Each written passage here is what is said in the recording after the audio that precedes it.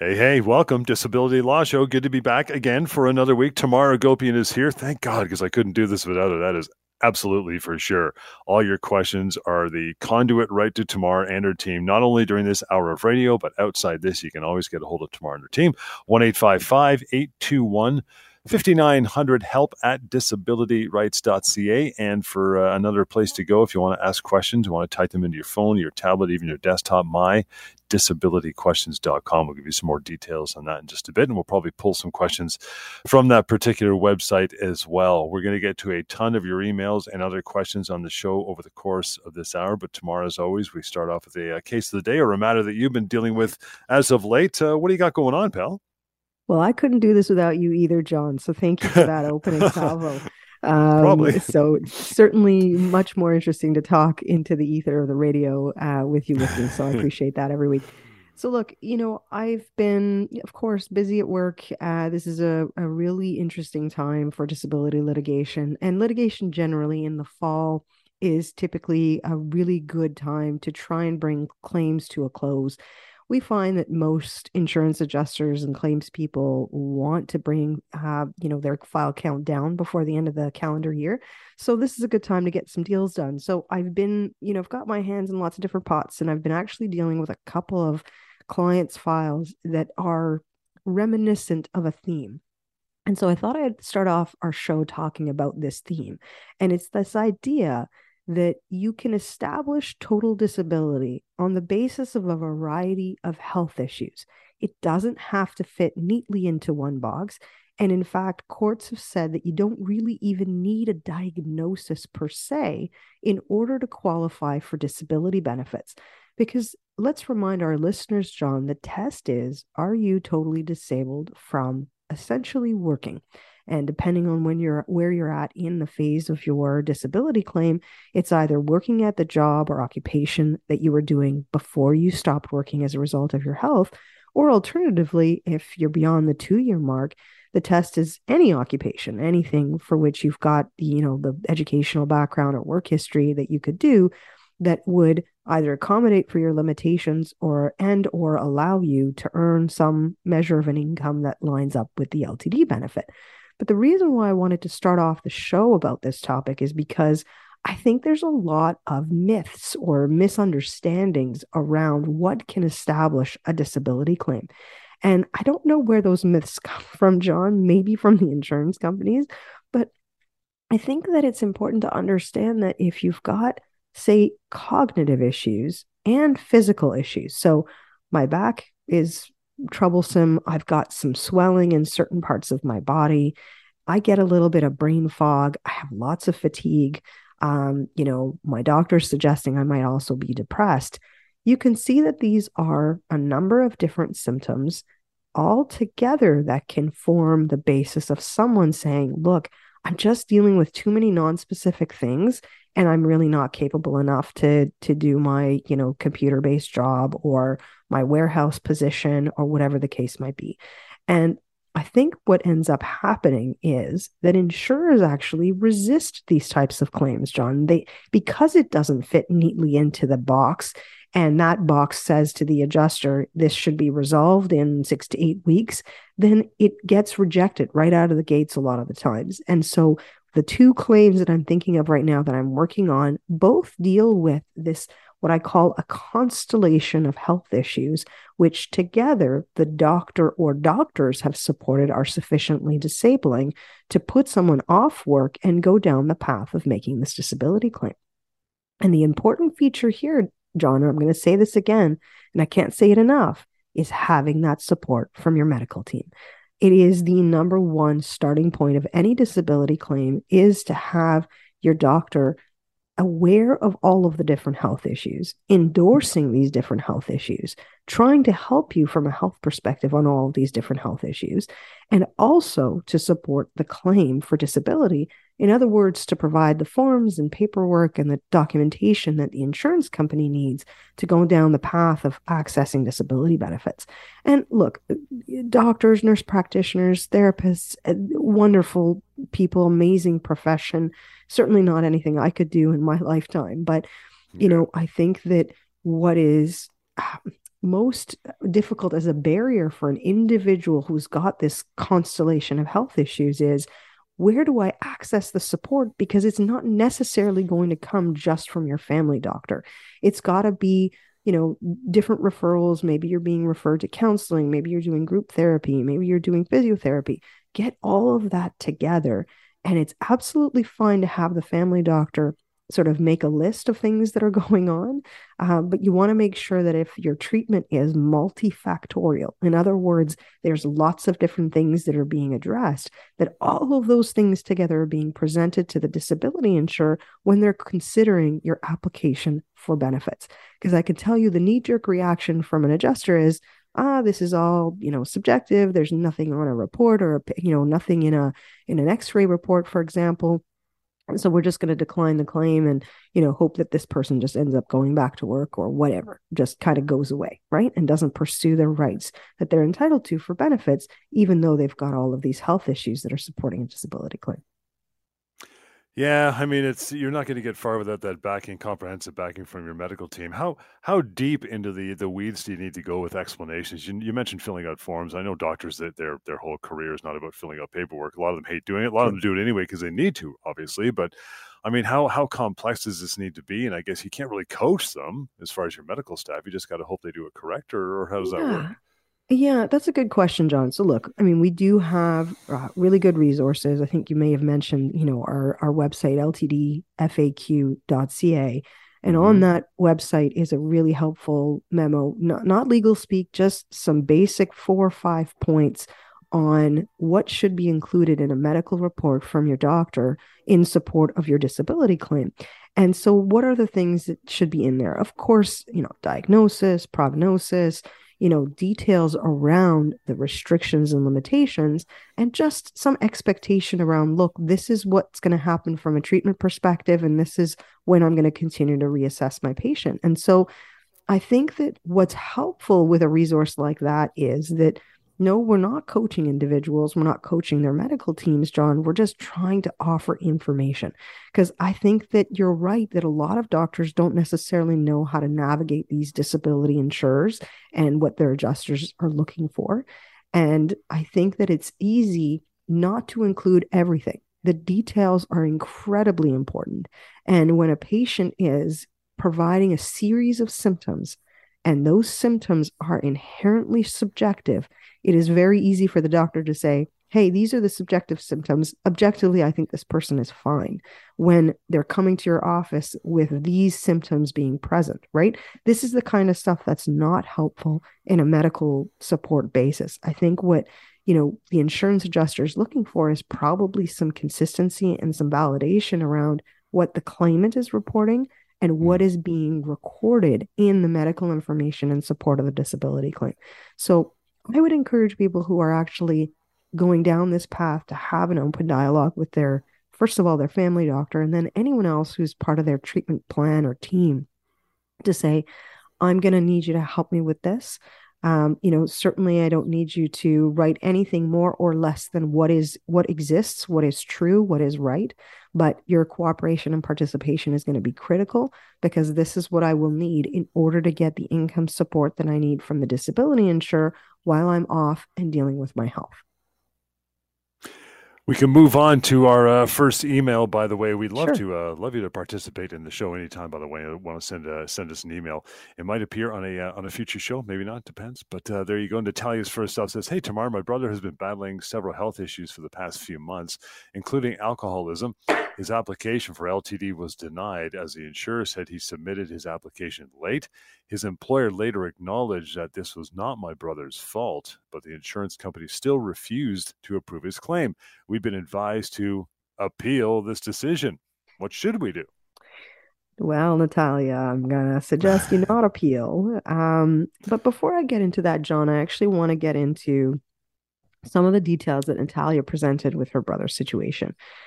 Number one, she mentions something that I think is important for individuals to hear, is this idea of the application being late. And so insurance companies have very strict timelines around when they need to receive your disability application. And those timelines can vary from policy to policy, insurance company to insurance company. Generally speaking, I would say that it lines up to the tip end of when your short-term disability benefits will end. So you're off on leave, you're off for say more than a week. You and your employer, your doctors decide, look, I think you need some time off work. You may start a short-term disability claim. You make that application. It may or may not be the same insurer who does long-term. It may or may not be an insurer at all. It could just be an administrator on behalf of your employer who's looking at your short-term disability claim.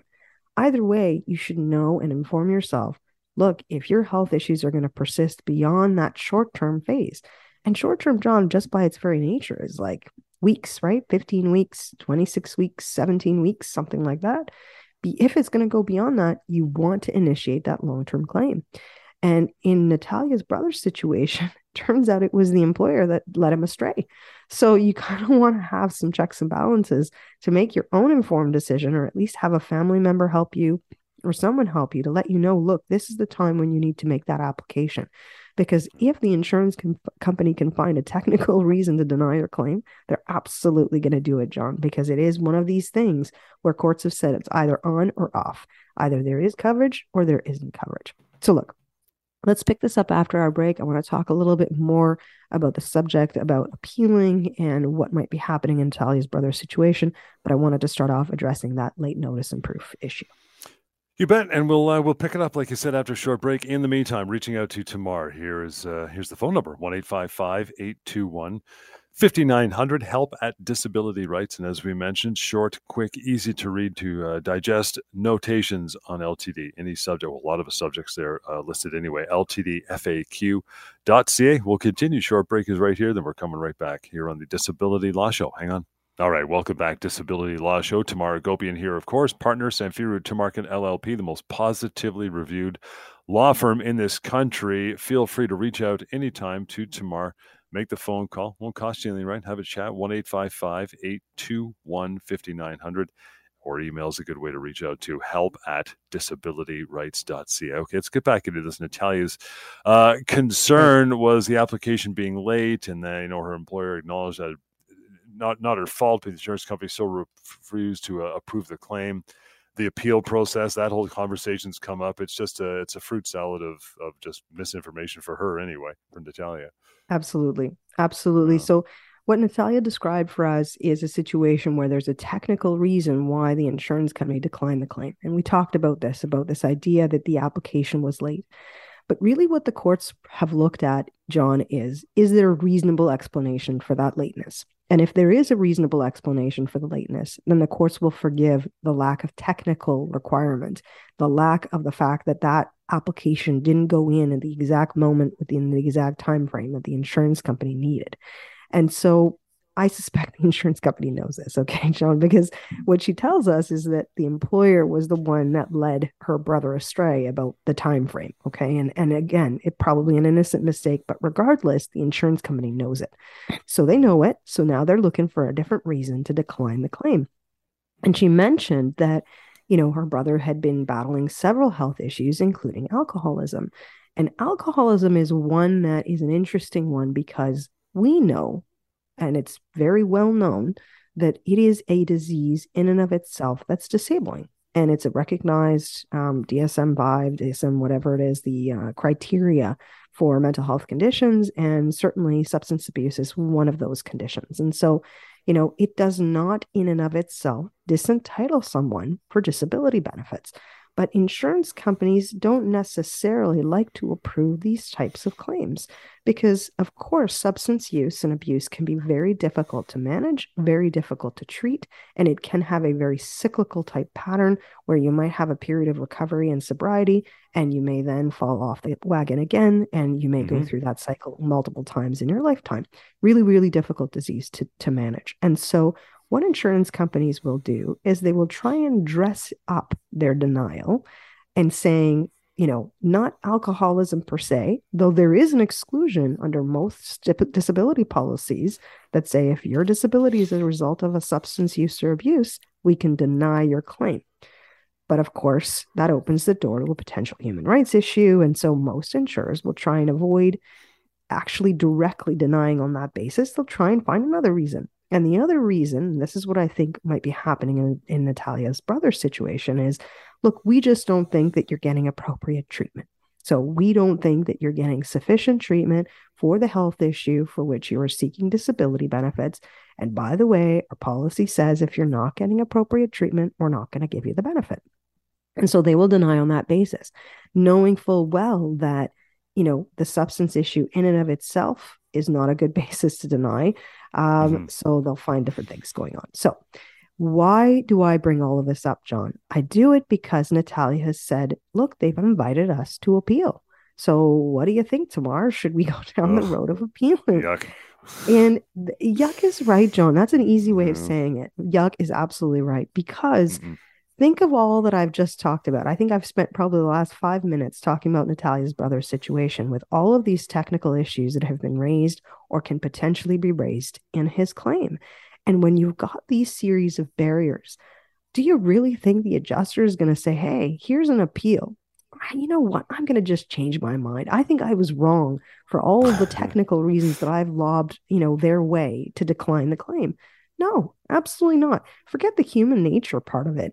There's no interest for the insurance company doing it because there are very solid reasons in their mind that they're declining the claim, and they're going to create these barriers and put up these barriers in the hope and expectation that certainly Natalia's brother doesn't have the wherewithal, the gumption, the desire, the need, the availability to actually challenge the disability insurer in a situation like this. So many, many people walk away, John. This is partly why they have this appeal process, because it keeps you in their realm, in their zone of get us more medical. Oh, we're going to look at the medical. Oh, we have 30 days to look at it. Oh, we have 2 months. There's no checks and balances to the appeal process. It's just an internally conceived process by the insurance companies.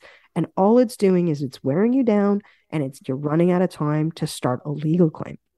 And this is why I recommend a legal claim most wholeheartedly in what Natalia has described with her brother's situation, because all of these technical issues have sound case law to refute to the insurance company that this is not a good basis to decline his claim. But we can only get there if we're actually talking mano a mano, meaning I want to deal with the insurance company's lawyer. I don't want to deal with the claims adjuster. I don't want Natalia and her brother dealing with the claims adjuster. They're not going to know the cases. I know the cases. Their lawyers know the cases. And then we're going to have a reasonable discussion around whether or not these technical reasons are going to be upheld by a court. I can tell you they will not. And then we can have a good discussion around what benefits should have been paid, what is the length or expectation of those benefits to be payable, where's Natalia's brother at from a health perspective, and allow us the tools to get an effective resolution for her brother rather, instead of having to go through the rigmarole of appealing and not knowing and then being worn down, and he's sort of thinking, gosh, all I need is help for my conditions and I don't know what to do here. The answer is not to appeal. That's I right. would recommend against it. Please do give us a call. Let's have a consultation. And I want to give you the options, and then you can make that choice. I want to empower people with this information so they know what to do, and then they can make choices for themselves, as opposed to feeling beholden to the insurance company and their process. Yeah, and it's quite often, as mentioned, not just an appeal; it's appeals. You can get into the plural, and then it gets really slow and delayed, and then eventually, I mean, there's arguments on both sides. You could run out of time, but once you go down that rabbit hole, they're going to tell you to do it again and again. It's a great stall tactic, really, and it works. It works quite It well is. for insurance companies, right? It does, and it can take months, sometimes, Yeah. if not years. There's one in particular, John, that it's a year or two, I think, is by the time they did the appeal and then responded to the appeal. I think the client, the one I'm thinking of, the client indicated the appeal within 2 weeks of the denial letter, and then it took 8 months to get another phone call with the adjuster and another year before she got the decision saying we're declining again. And so, of course, by then she's been off work for almost 2 years. She's come to us. We're in the middle of a legal claim. We're at the doorsteps of a mediation. We're going to get this thing resolved. And of course, all additional medicals all stacked in her favor. But it's an added element of stress and anxiety, and this is the trouble, and this is the challenge. But this is what the insurance companies want. They want to wear you down to the point where you're like, okay, well, I guess I'm either going to have to force myself back to work or, leave money on the table or, my choices are not good, but I can't work, so I don't know what to do. Right. And this is what we're here for. So, I hope that individuals are listening and that they realize that anything that we speak to our potential clients or clients is completely confidential. All our consultations are free. We are retained as well. There's no upfront legal fees.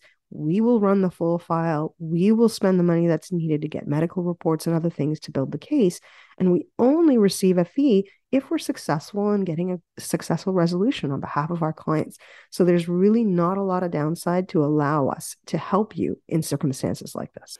Yeah, something else the insurer likes to do, Tamar, is the old IME, the independent medical examination. Now, as far as this examination is concerned, I know you got to do it. You got to go for it, this assessment, but does it last a few hours, few minutes, a whole day, 6 weeks? I mean, how long a period here are we talking generally when it comes to the IMEs? Yeah, good question, John. So there's no set time period actually, and this isn't something you're going to find in your policy either, right?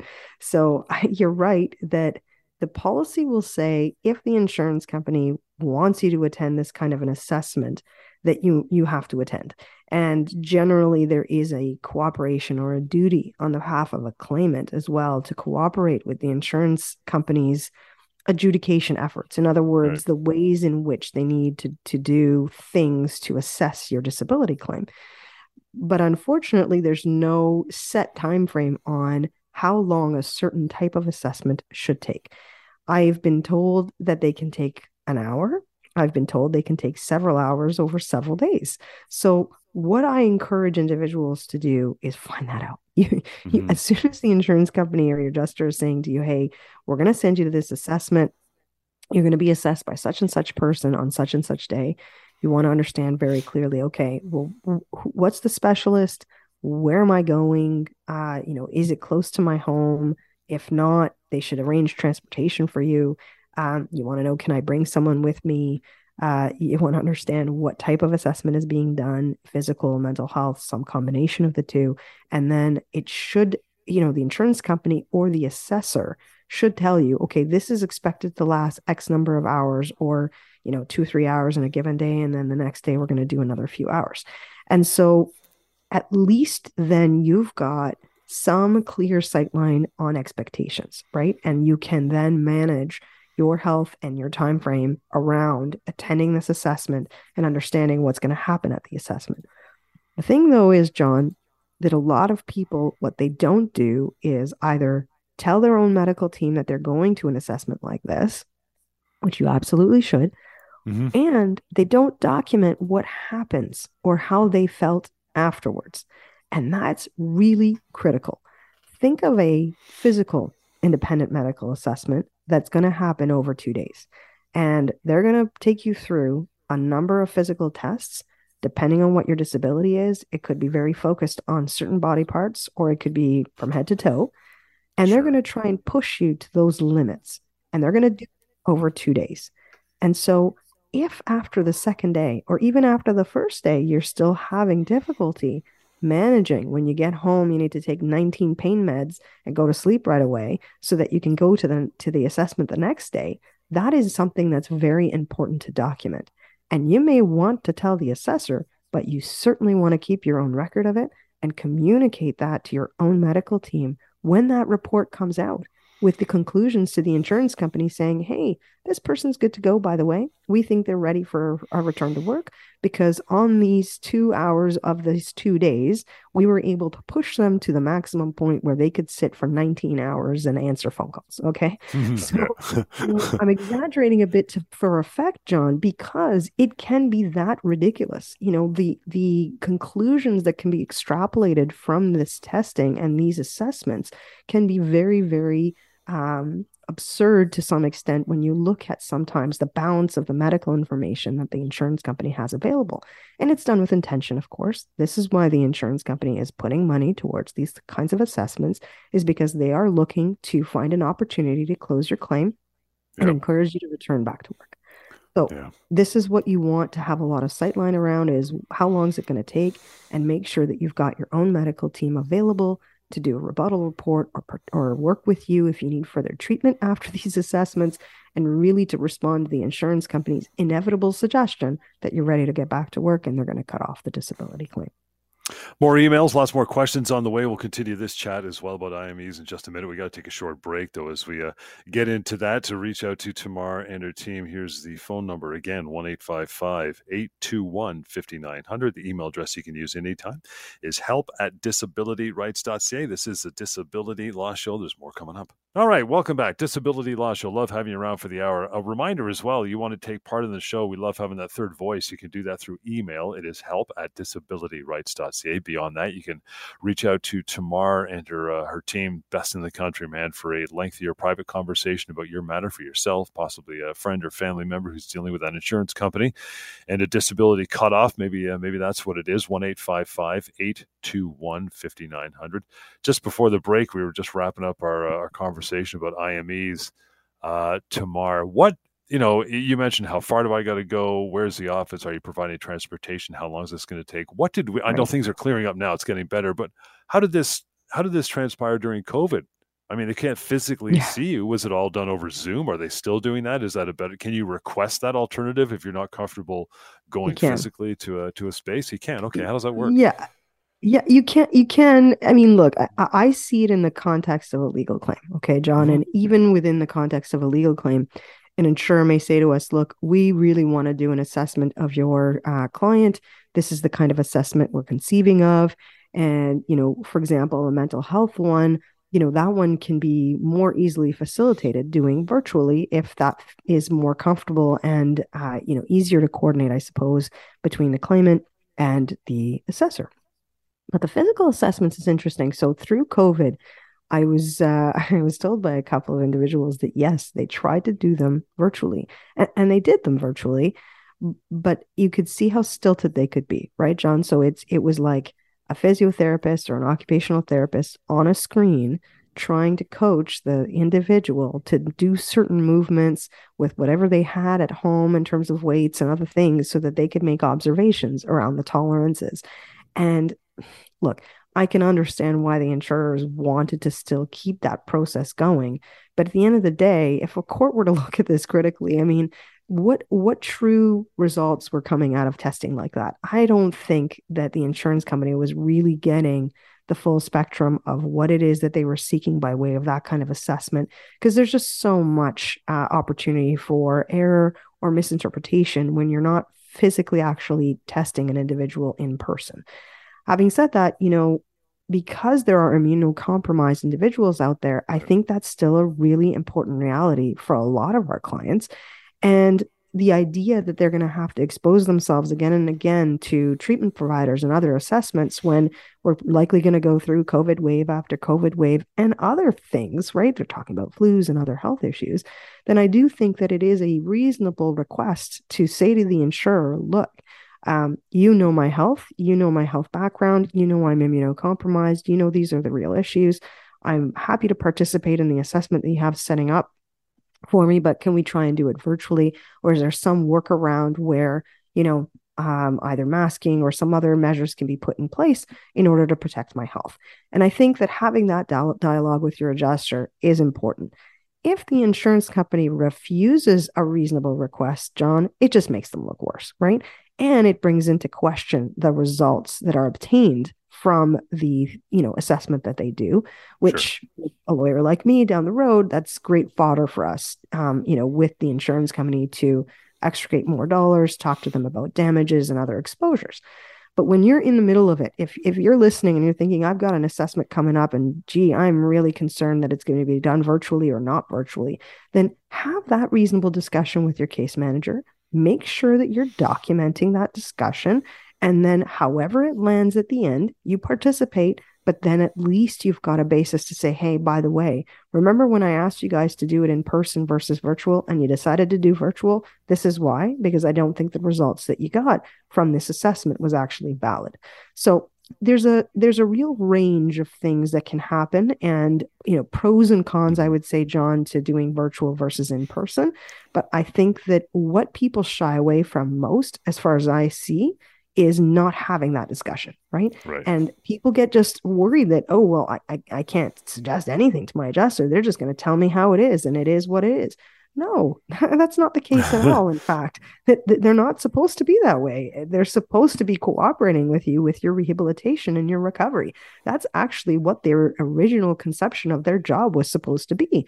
And so the fact that you're feeling pressured to do something that you don't think is going to be worthwhile, or that, is going to put you in harm's way, is not a good starting point for any sort of assessment. So I encourage individuals to have those discussions, and then, of course, to document everything that you can, so that if there's any disconnect, if there are things that didn't fall right the way that it should, or reported or recorded in the correct way, that you've got then your own independent information to challenge the insurer on what they've said or done.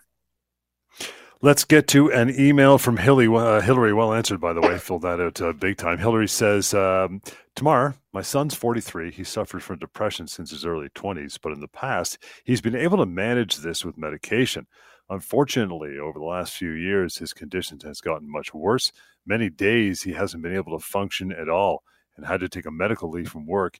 He applied for disability insurance, but was denied. He's seeing a psychiatrist, which is covered by OHIP. There's no way he can go back to work right now, and his psychiatrist agrees. He wants to appeal, but I've listened to your show and told him that he shouldn't because it's a waste of time, but he doesn't want to start a legal claim because he doesn't have the money to pay for a lawyer. Are you able to help him at all? Can you at least talk to him? 100%, Hillary. We can totally talk to him. It doesn't cost you anything. Doesn't cost you anything. Doesn't cost your son anything. It is absolutely free. And in fact, John, this is interesting because we were talking about this at our recent group meeting. We've got a team of disability lawyers, and we meet fairly regularly, and we talk this through. And we still get people who think that after they speak with us that they're going to have to pay us something. And we actually do follow-ups after we speak with people. Sometimes I want to see further information. Sometimes I set up a second call, and inevitably I'll get another question saying, and by the way, Tamar, how much is this going to cost me? And I say to them, nothing. It's not going to cost you anything. So I don't want people to shy away from getting information about their rights on disability and how to deal with a disability insurer because they're worried they're going to get a bill from us at the end. They will not. That is not how it works. And so what I'd like to do is actually set up a call with Hillary and her son to talk this through a little more. I want to understand what it is that the insurance company is saying to decline the claim.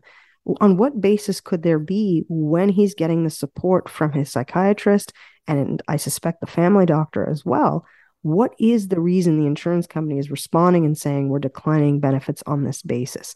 Certainly, it sounds like he's got a very compelling situation, very compelling case, and he's relatively young as well. And so I think it is very important, in fact, to go down that path, have that conversation, and then really consider whether a legal claim in a circumstance like this makes sense. And again, if you hire us, there are no upfront fees whatsoever. We work exclusively on contingency, which means that we take a percentage of whatever we're successful in recovering on behalf of our clients. That is the model, and we do it with intention because we know, John, that in fact people cannot afford to pay a lawyer when their disability insurance benefits have either been cut off or never approved in the first place. Hillary, great email. Thanks for reaching out. You've got the email address. I'm going to give you the phone number now because I'm pretty sure a follow-up conversation is going to be happening with you or your son for sure. Here's how you reach Tamar. Moving forward, 1-855-821-5900 is the way. 1-855-821-5900. We'll take a break and get back to more questions, maybe a couple or more emails with our remaining time, but stick around. More Disability Law shows on the way. All right, welcome back. Thank you so much for hanging on. A few minutes to go here, Disability Law Show, but when the show ends, that doesn't mean it ends for you. You can always reach out to Tamar and her team. Always ready to have a chat with you. It won't cost you anything, man, just to pick up a phone and make that call. 1-855-821-5900. That's a quick number to get some answers for sure. You also have the option of ltdfaq.ca. That website is built just for you to navigate. Simple. It's all like Lego, man. Just click on the blocks of the different topics. There's drop-down menus and points to be read. and that'll answer a lot of your questions even before the phone call. That is ltdfaq.ca. You can try that for nothing. And then finally, help@disabilityrights.ca is the go-to email all the time, and especially on this show as well. We often talk about a client's claim for what they call punitive or bad faith damages. What sort of factors or do you look at when you're making that assessment with a client tomorrow? What do you say? Good question, John. Really good question. And, it's not one of those things that I would say you have these three things and therefore you will be awarded punitive damages. Right. Okay. And so, and actually, it's a bit more nuanced than that from a legal perspective as well, because there are different categories of damages. And so, for our listeners, I just want to clarify what that is. It's compensation, it's money that is awarded to individuals against the insurance company as a measure of demonstrating that they did not behave properly or did not conduct themselves properly as it related to someone's disability claim. And so it's compensation that's available over and above what benefits are payable. Okay. So it's extra compensation. And what the courts have clarified are that there are punitive damages, aggravated damages, mental health distress damages, and the reasons behind why one or the other may be awarded along the way will differ from case to case. Punitive in and of itself, that one is one that's really a slap on the wrist against the insurance company that really behaved in a high-handed, callous manner, in a way that really was antithesis to what they're meant to do, which is they're there to be a peace of mind policy, peace of mind benefit. And so that one can be awarded very rarely. I have seen it. They can be quite substantial. And really, it's meant to deter the insurance company in the ways that they either treated the claimant or in the adjudication practices that they maintained. But here's the thing, John. The court will also consider how they handled the litigation. So there was one recently that we've talked about a couple of times on our various shows where a jury actually awarded $1.5 million in damages and compensation to an individual. And among those dollars was punitive damages. Mm-hmm. And in it was, from the few reasons that we do have, was an understanding that the insurance company had done hundreds of hours of surveillance, both before and during the litigation. And the court took that into consideration. So going back to your question, look, what am I looking for in terms of a damages claim? It evolves. It's not just the point in time where someone comes to us and says, okay, tomorrow I want to retain you. I'm going to pursue damages. Yep, we're going to pursue damages. It's also, how does the insurance company conduct themselves through the litigation to the point that it may or may not go to trial? Again, very rare for these kinds of claims to go to trial, but certainly if they do at that point, there's a very real conversation happening about these different heads of damages. And what we're looking for really is evidence of conduct that is outside of what you would expect a reasonable insurer to do, steps taken that would make sense in the context of a typical adjudication of that particular disability. So surveillance is one that comes to mind only because of that recent decision that we know of, the jury trial award against Blue Cross.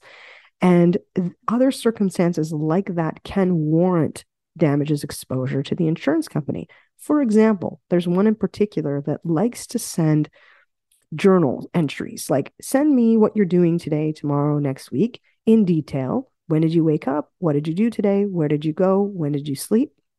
And they will actually get an investigator out during that same time frame to see if what you recorded and reported and said to the insurance company lines up with what their investigator actually saw you do that day. So it kind of has a feeling of entrapment, John. And, like if you think about it, like it's like a sting operation. And so, look, I don't want individuals who are listening to us being worried that this is something that happens regularly. It doesn't happen as much as you would think. But when we're talking about damages, this is a very important factor, because if there's no transparency, good faith conduct with you, openness about your disability claim from your adjuster and insurance company, then that absolutely does expose the insurance company to a damages claim. If the insurance company is harassing you, if they're calling you too often, and that's really putting you into a panic attack, for example, every time you speak with your adjuster, that's a problem. The courts have said that can warrant mental distress damages in the tens of thousands, by the way. And so, again, it's not a one size fits all analysis, but it is something we're very live to in our team. We talk about it very regularly. We know what we're looking for in terms of when we look at a claims file or do an analysis of a file. And we're certainly putting that as a leverage point against the insurers when we're talking to them about resolving our claims with our clients, because they know that the longer it goes, the more scrutiny there will be against the insurer with their decision to maintain an ongoing denial of benefits and what choices they make in defending that legal claim in the eyes of the court. With that, we will get into another question here, pal.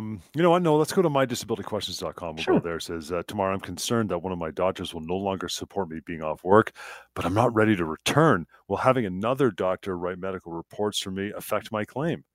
That's a good question. Thank you, mydisabilityquestions.com. And so, look, it all depends. And again, it's not a straight up answer that one doctor is not going to be supportive and another will be. I think it depends on what doctor is treating for what condition, what is the basis of the disability claim. Let me give a really quick example, John. Think about a mental health claimant and a mental health claimant who's being treated by the family doctor and perhaps either a psychologist or a psychiatrist. I think in a situation like that, if the family doctor isn't being all that helpful, but the psychiatrist or psychologist is, I think that's a good scenario. I'm not concerned about the family doctor not being all that helpful in a scenario like that because it's a mental health disability and you've got the mental health specialist who is providing supportive medical for your disability claim. So do not get too worried about one doctor or another. What you want is at least some consistent support. And if that support's coming at least from one of your treatment providers, then that, in my mind, is enough to support a disability claim for you to be entitled to disability benefits. And with that, we got to wrap it up. It was quick, but it was a good answer. I'll leave you some numbers and other contact information. 1-855-821-5900 is how you get a hold of Tamara and her team. 1-855-821-5900. The email address we use every week is help@disabilityrights.ca. And that question, which you can get to anytime, write your own, check to see if it's been asked before. So it's a searchable database. That's called mydisabilityquestions.com. And a couple times so far, we've mentioned a nice resource for you. Quick, easy to read notations, all about different topics of LTD. A lot of satisfaction to be had there. Free and anonymous, of course. That is ltdfaq.ca. And we'll catch you next time on the Disability Law Show.